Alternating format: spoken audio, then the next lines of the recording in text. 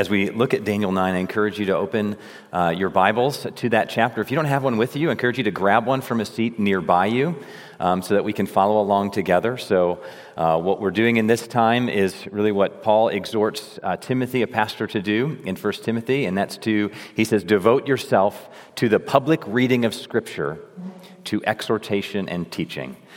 So that's a job description for me this morning. For us then together to be devoted to the public reading of Scripture, and then in light of that, to exhort and to teach from that. So we'll be reading all of Daniel chapter 9 in a few moments. And it's a little bit longer, but that note from 1 Timothy is encouraging to me as well, because the Lord himself calls us to be devoted to reading Scripture together.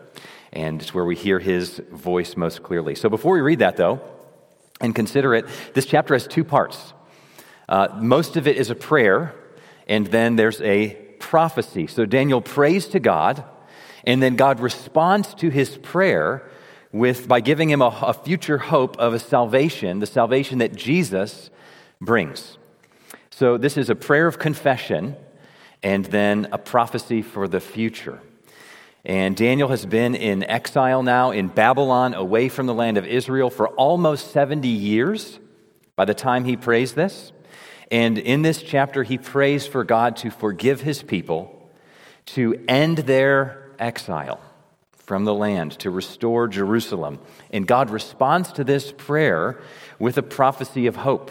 But the hope will actually be a long time in coming.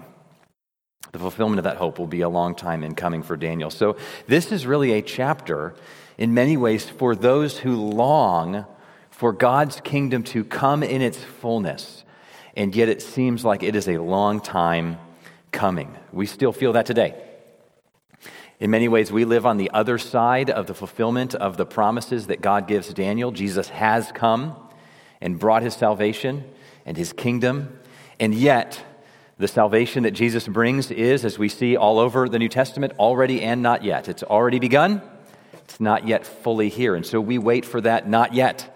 The salvation that's not yet fully here. And so we're waiting for Jesus to return, to set the world to rights, to renew this world, and bring in a kingdom of peace and flourishing in its fullness. And it feels like it can be a long time in coming, especially in a year and a season like this. But the hope of this chapter is what we need. This chapter shows us God's love for his people and his grace for our future. So let's read Daniel chapter 9 together. In the first year of Darius, the son of Ahasuerus, by descent a Mede, who was made king over the realm of the Chaldeans, in the first year of his reign, I, Daniel, perceived in the books the number of years that, according to the word of the Lord to Jeremiah the prophet, must pass before the end of the desolations of Jerusalem, namely 70 years. Then I turned my face to the Lord God, seeking him by prayer and pleas for mercy, with fasting and sackcloth and ashes.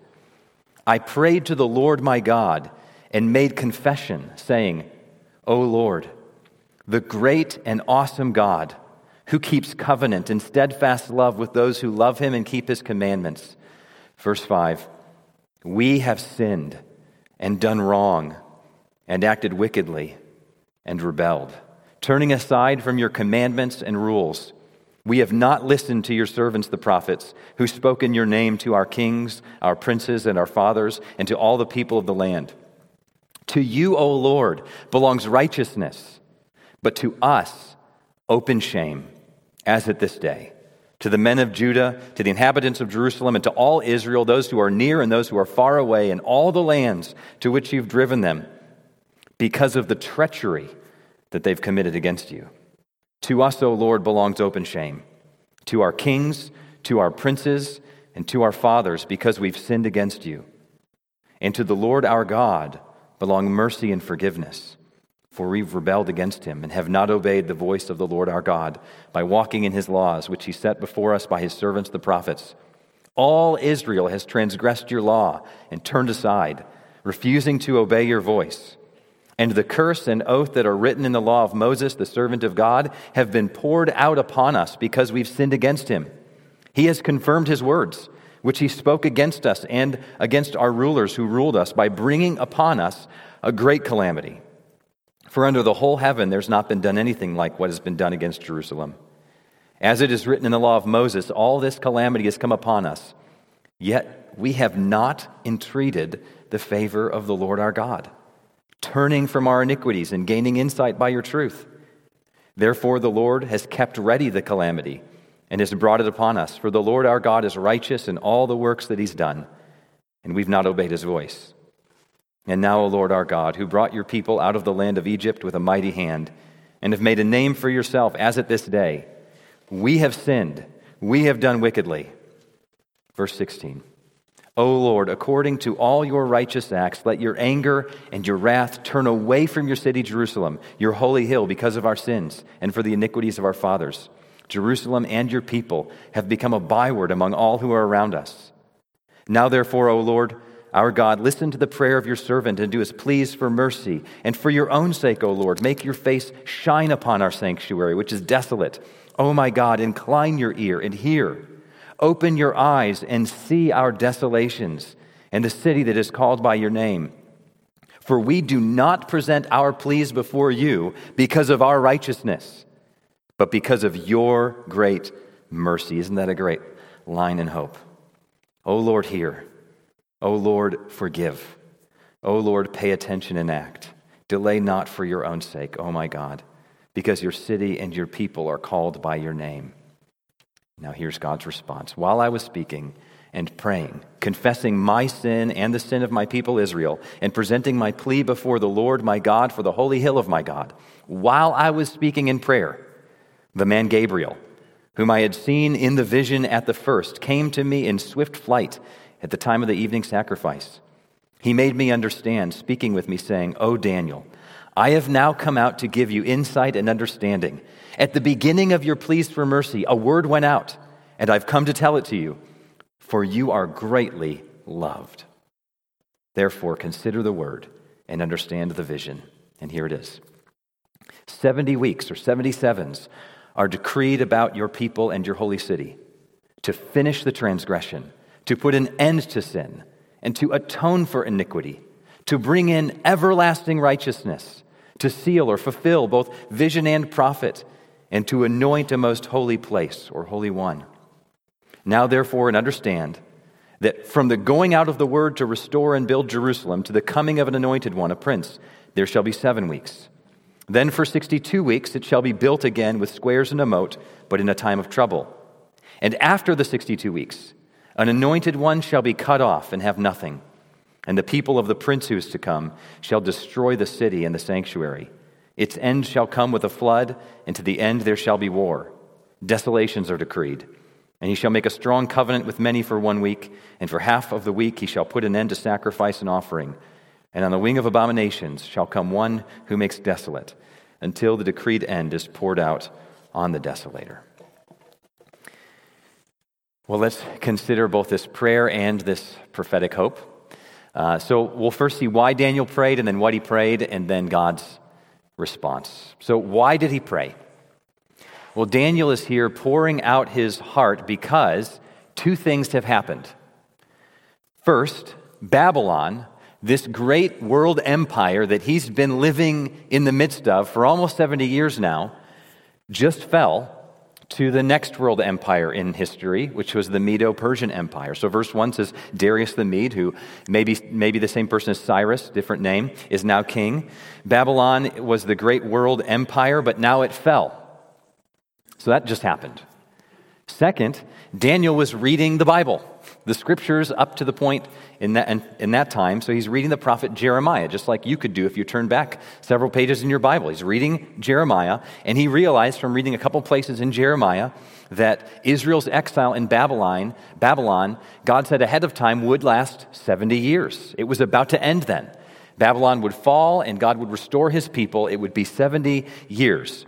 And so notice in verse 2, I, Daniel, perceived in the books the number of years, that according to the word of the Lord to Jeremiah the prophet, must pass before the end of the desolations of Jerusalem, namely 70 years. So he's probably reading Jeremiah 29:10, that God promised to bring Israel back. But Jeremiah also said in his prophecy in 29 and other places that Israel needed to turn back to him, to the Lord, They needed to repent and seek the Lord with their whole hearts. And so this explains then why Daniel doesn't just celebrate, right? He doesn't just say, look, it's about to end, we're going home, let's celebrate. Instead, he offers this desperate prayer because he knows that the Lord will restore his people, but the people of the Lord need to return to the Lord. They need to repent. And so he offers this prayer because Israel has not done this up to this point. They remained, even in exile, recalcitrant, resistant to the Lord. And so that's why he prayed. Well, now, second, what did he pray?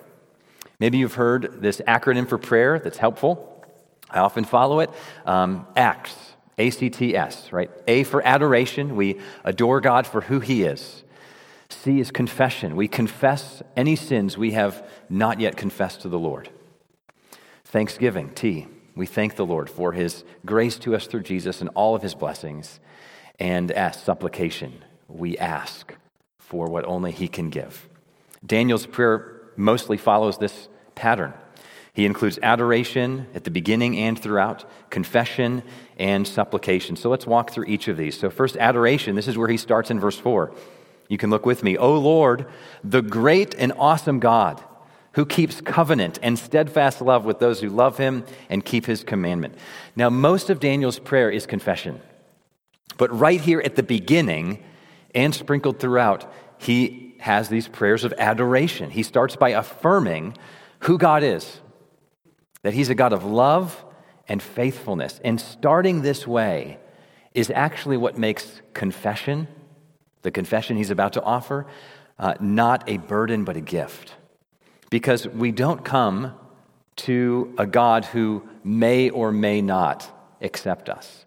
We don't confess our sins to him with sincerity, but knowing that we have like an uncertain future here. Instead, we know that he's gracious to us. We come to a God who's filled with steadfast love and faithfulness here. When Jesus came, he showed us what God is really like. And what is God like? He's the friend of sinners. And he welcomes all who come to him with true confession and repentance. So, if we don't remember that God is eager to forgive us when we come to him like this, then we actually, there will be a big obstacle to being open and honest about our sin. I mean, why would we be totally open and honest with the Lord if we aren't sure how he'll accept us? We will only be honest about just how bad our hearts really are and what we've actually done if we know just how kind he is. You have to know he loves you. You have to know that he's safe in order to be totally transparent and open about who you are before him. And I think we know this by experience.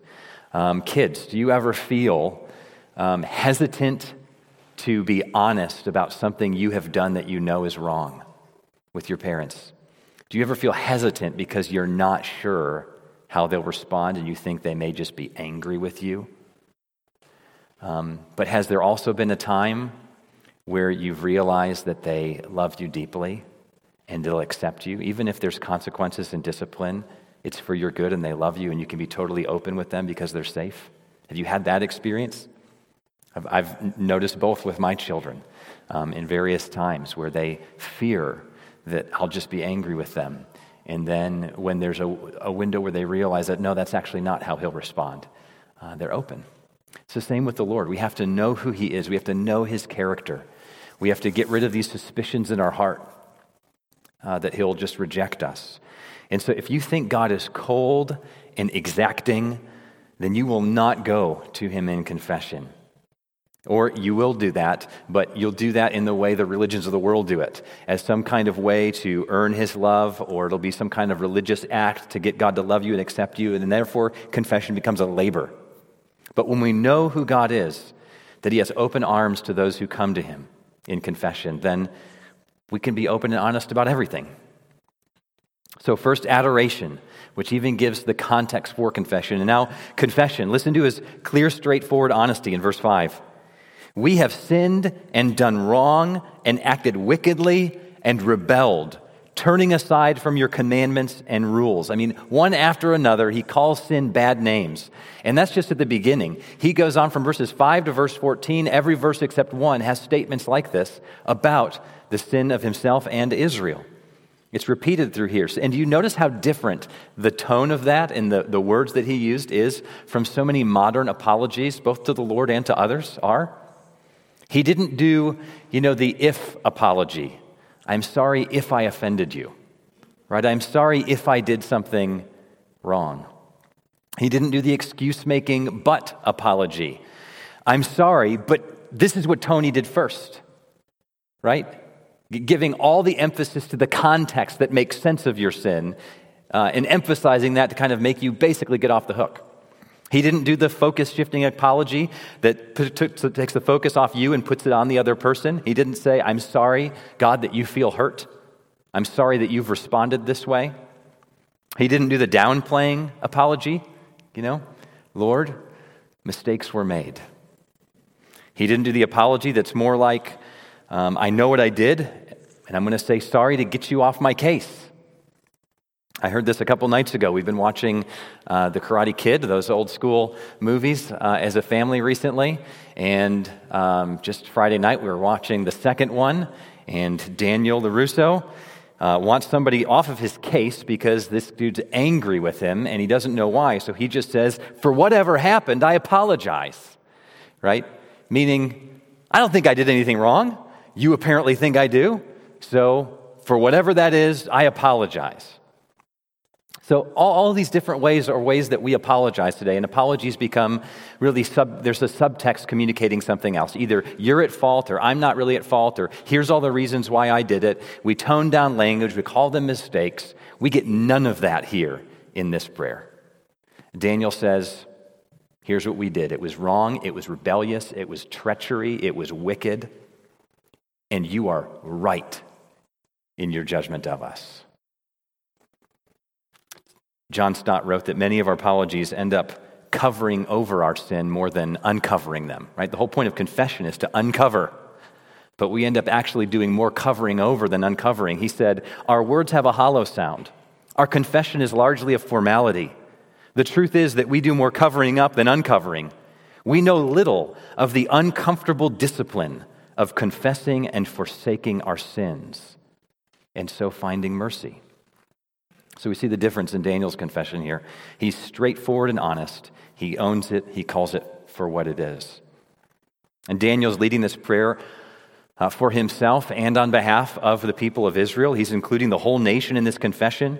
Verses 7 and 8, he says, to us belong open shame, as at this day to the men of Judah and the inhabitants of Jerusalem, to all Israel, those who are near and those who are far away, in all the lands you've driven them. He says the whole covenant people. All Israel, all of us. So this is a corporate confession in one sense. But Daniel isn't just confessing something that he didn't participate in.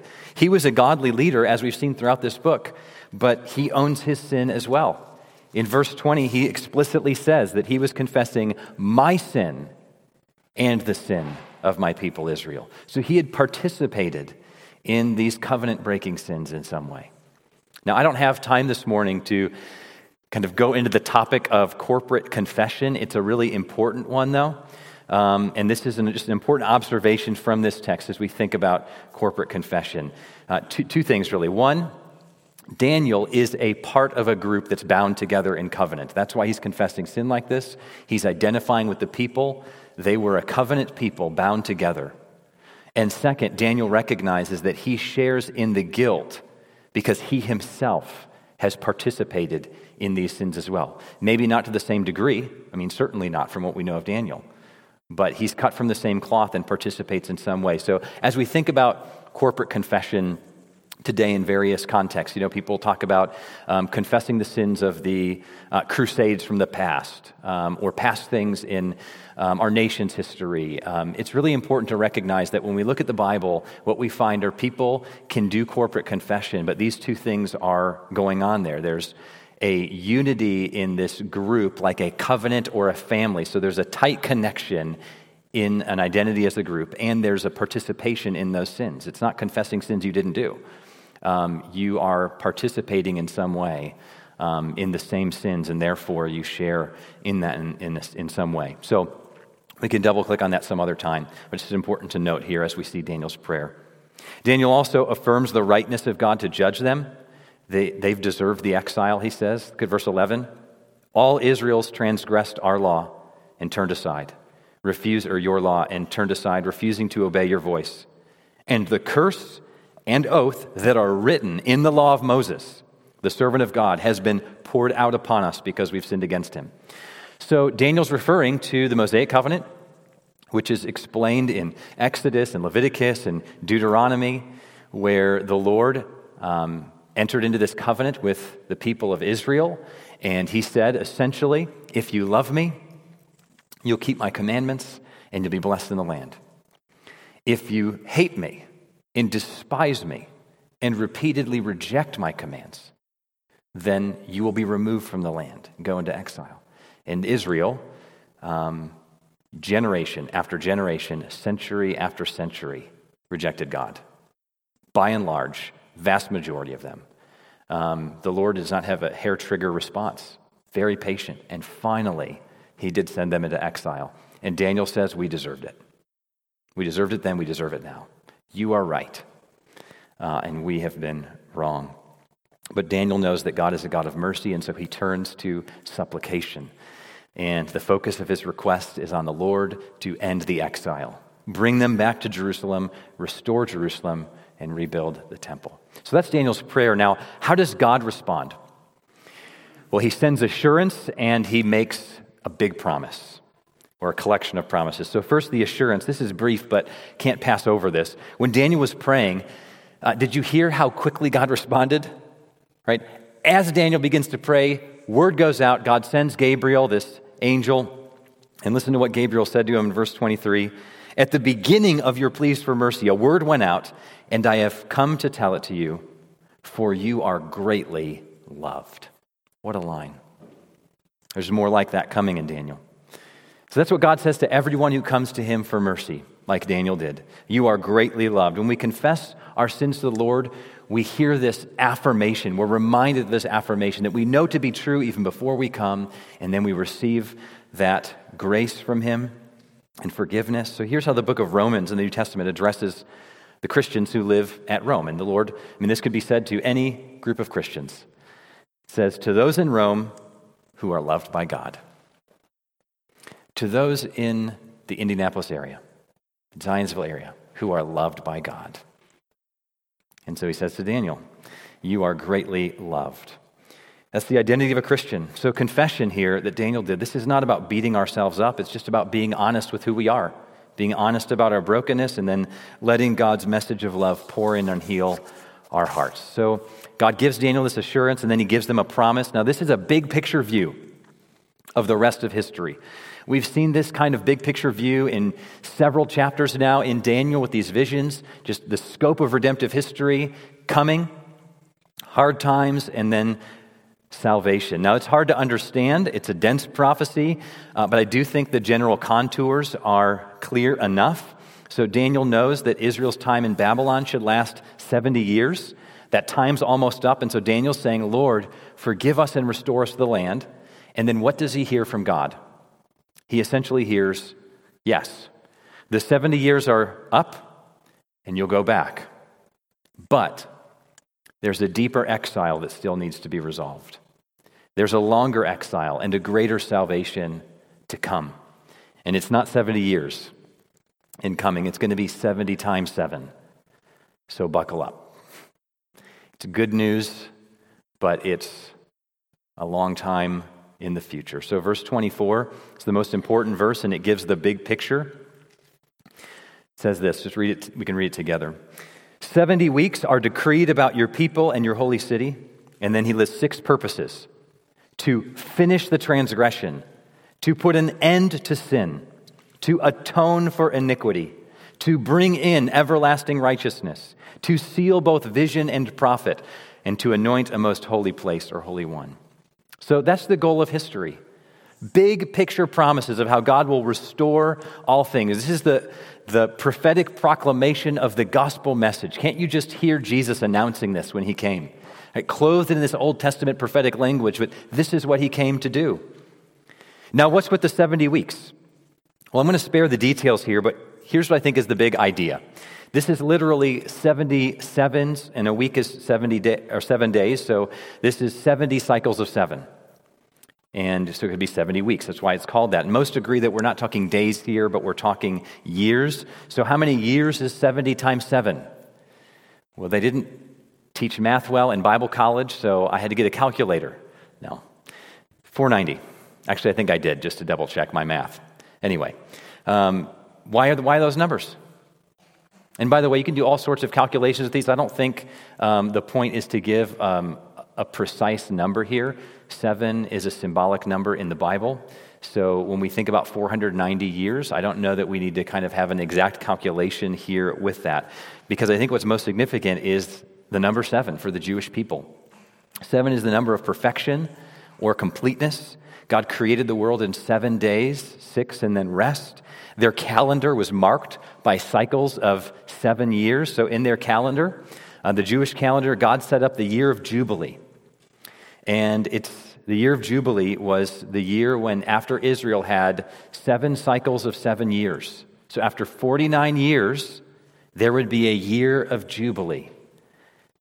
And this was a year of freedom. It was a year, it's incredible. Debts were removed. Servants were set free. Land that originally belonged to your family that maybe you needed to sell for some reason, given back. It's just this celebratory years. Everything was reset. It's an incredible idea. And so here's what God is saying to Daniel.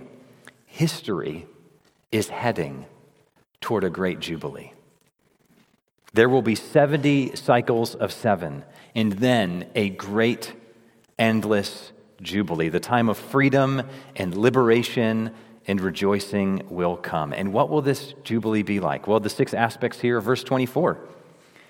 Transgression will be finished. Sin will be ended. Iniquity will be atoned for.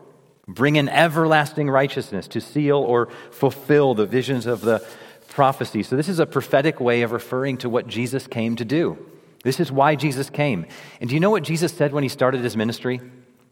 Luke chapter 4 records one of the beginning moments of his ministry. Jesus is in a synagogue. They're reading from the scroll of Isaiah. It gets to Isaiah 61.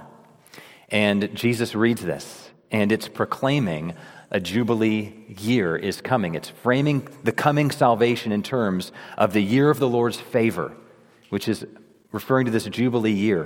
It says this, "The Lord has anointed me," Jesus said, "to bring good news to the poor. He sent me to bind up the brokenhearted, to proclaim liberty to the captives, and the opening of the prison to those who are bound, to proclaim the year of the Lord's favor." So Jesus announced his ministry with this, and then in his death, what did he do? He atoned for iniquity. The sin that Daniel confessed here with words like wickedness and treachery and rebellion. We've all done that. And Daniel, like him, we can say that we deserve God's judgment. We deserve eternal death. But what did Jesus come to do? He came to take that judgment, to take the curses of the covenant upon himself. He came to endure the greatest exile so that we could be released from our exile from God's presence. He was forsaken so that we could be included. He died so we could live. He was cursed so we could be blessed. And so now I know this doesn't leave much time to look at the details of verses 25 through 27. That was partly strategic on my part because I don't have all the answers. I'm just kidding. It wasn't strategic, but it is what it is. But let me give the main idea. This unfolds God's plan in 3 stages. Commend to you further research. And, if you do look into this, there's going to be 70 different views that you'll come across on these various things as well. So I just think we need to be patient with one another, not be overly confident without warrant. All through church history from the early centuries, some of the smartest and wisest and Bible-saturated theologians said, this is tough. So here's the main idea. This year of Jubilee, this salvation that's coming, and these purposes that we just saw in verse 24 will come. But in order to get there, there'll be 3 stages that will happen. The first stage comes in verse 25. He says, the first 7 weeks, which is 49 years, will come a time for rebuilding the temple and the city. It says a word will go out for the rebuilding of Jerusalem, and that happened. The city was rebuilt. The temple was rebuilt, and it happened in that next generation after Daniel. Stage 2 comes next in verse 25. It's the next 62 weeks, which is 434 years. It says, it shall be built again with squares and a moat, but in a troubled time. So Israel experienced this troubled time for centuries.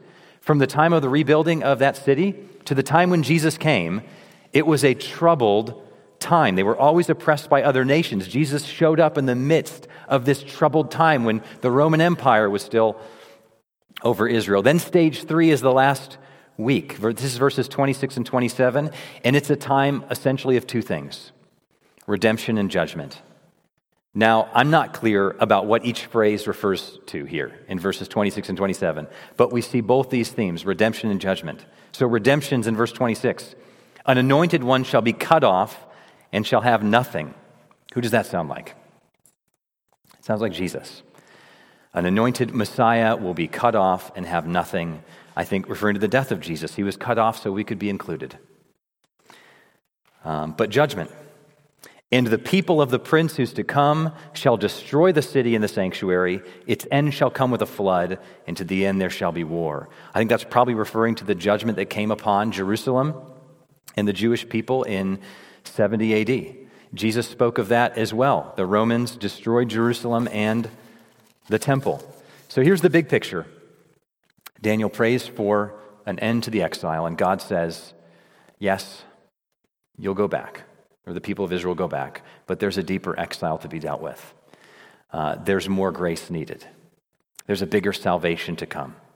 The city will be rebuilt, the temple will be rebuilt, but there'll be centuries of trouble, and they'll be destroyed again. But a great salvation is coming. And we've seen this now. Jesus, through his life, his death, his resurrection, and will bring it to completion in his future return, is bringing this full salvation, not just from the penalty of sin, but one day from the practice of sin. So what do we do in response to this?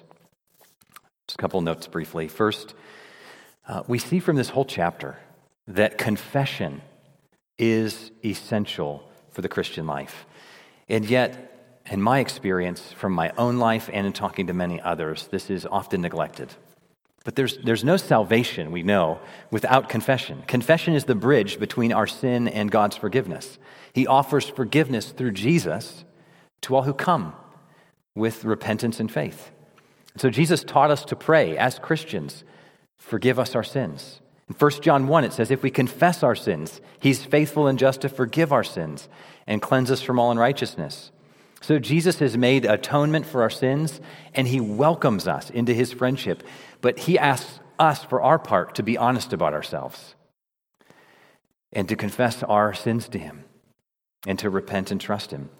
So if you have never done this, if you have never come to God through Jesus, confessing your sin and receiving his grace, you're invited to today. Confession isn't some kind of work that you need to add to a big list of other things you need to do. It's admitting that we have already failed and that we have a God of overflowing grace who is willing to receive us. So this isn't complicated, but it is hard because we have to be honest. We have to be real with him, but he'll be real with us and gracious to us. And Christians, this isn't just a one-time thing. It's not just the entryway into the Christian life. This is the posture of a Christian life. As long as we're sinning, we should be confessing.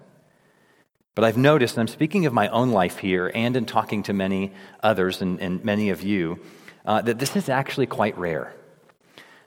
We often trade confession for feeling bad and trying harder. But then it stays on our conscience and weighs us down. So here's a question I often ask people when someone shares with me that they've had some kind of sin in their recent past or maybe distant past. Maybe it's a really big deal too. I ask them, have you confessed that to God? Hey, have you brought it before him and actually confessed it? Not just become aware that it was bad and felt bad for it and tried to get better. Like, have you actually done this? Have you gone to the Lord and said, God, this is what I've done. And it was wrong and I was wrong. Please forgive me through Jesus. Have you done that?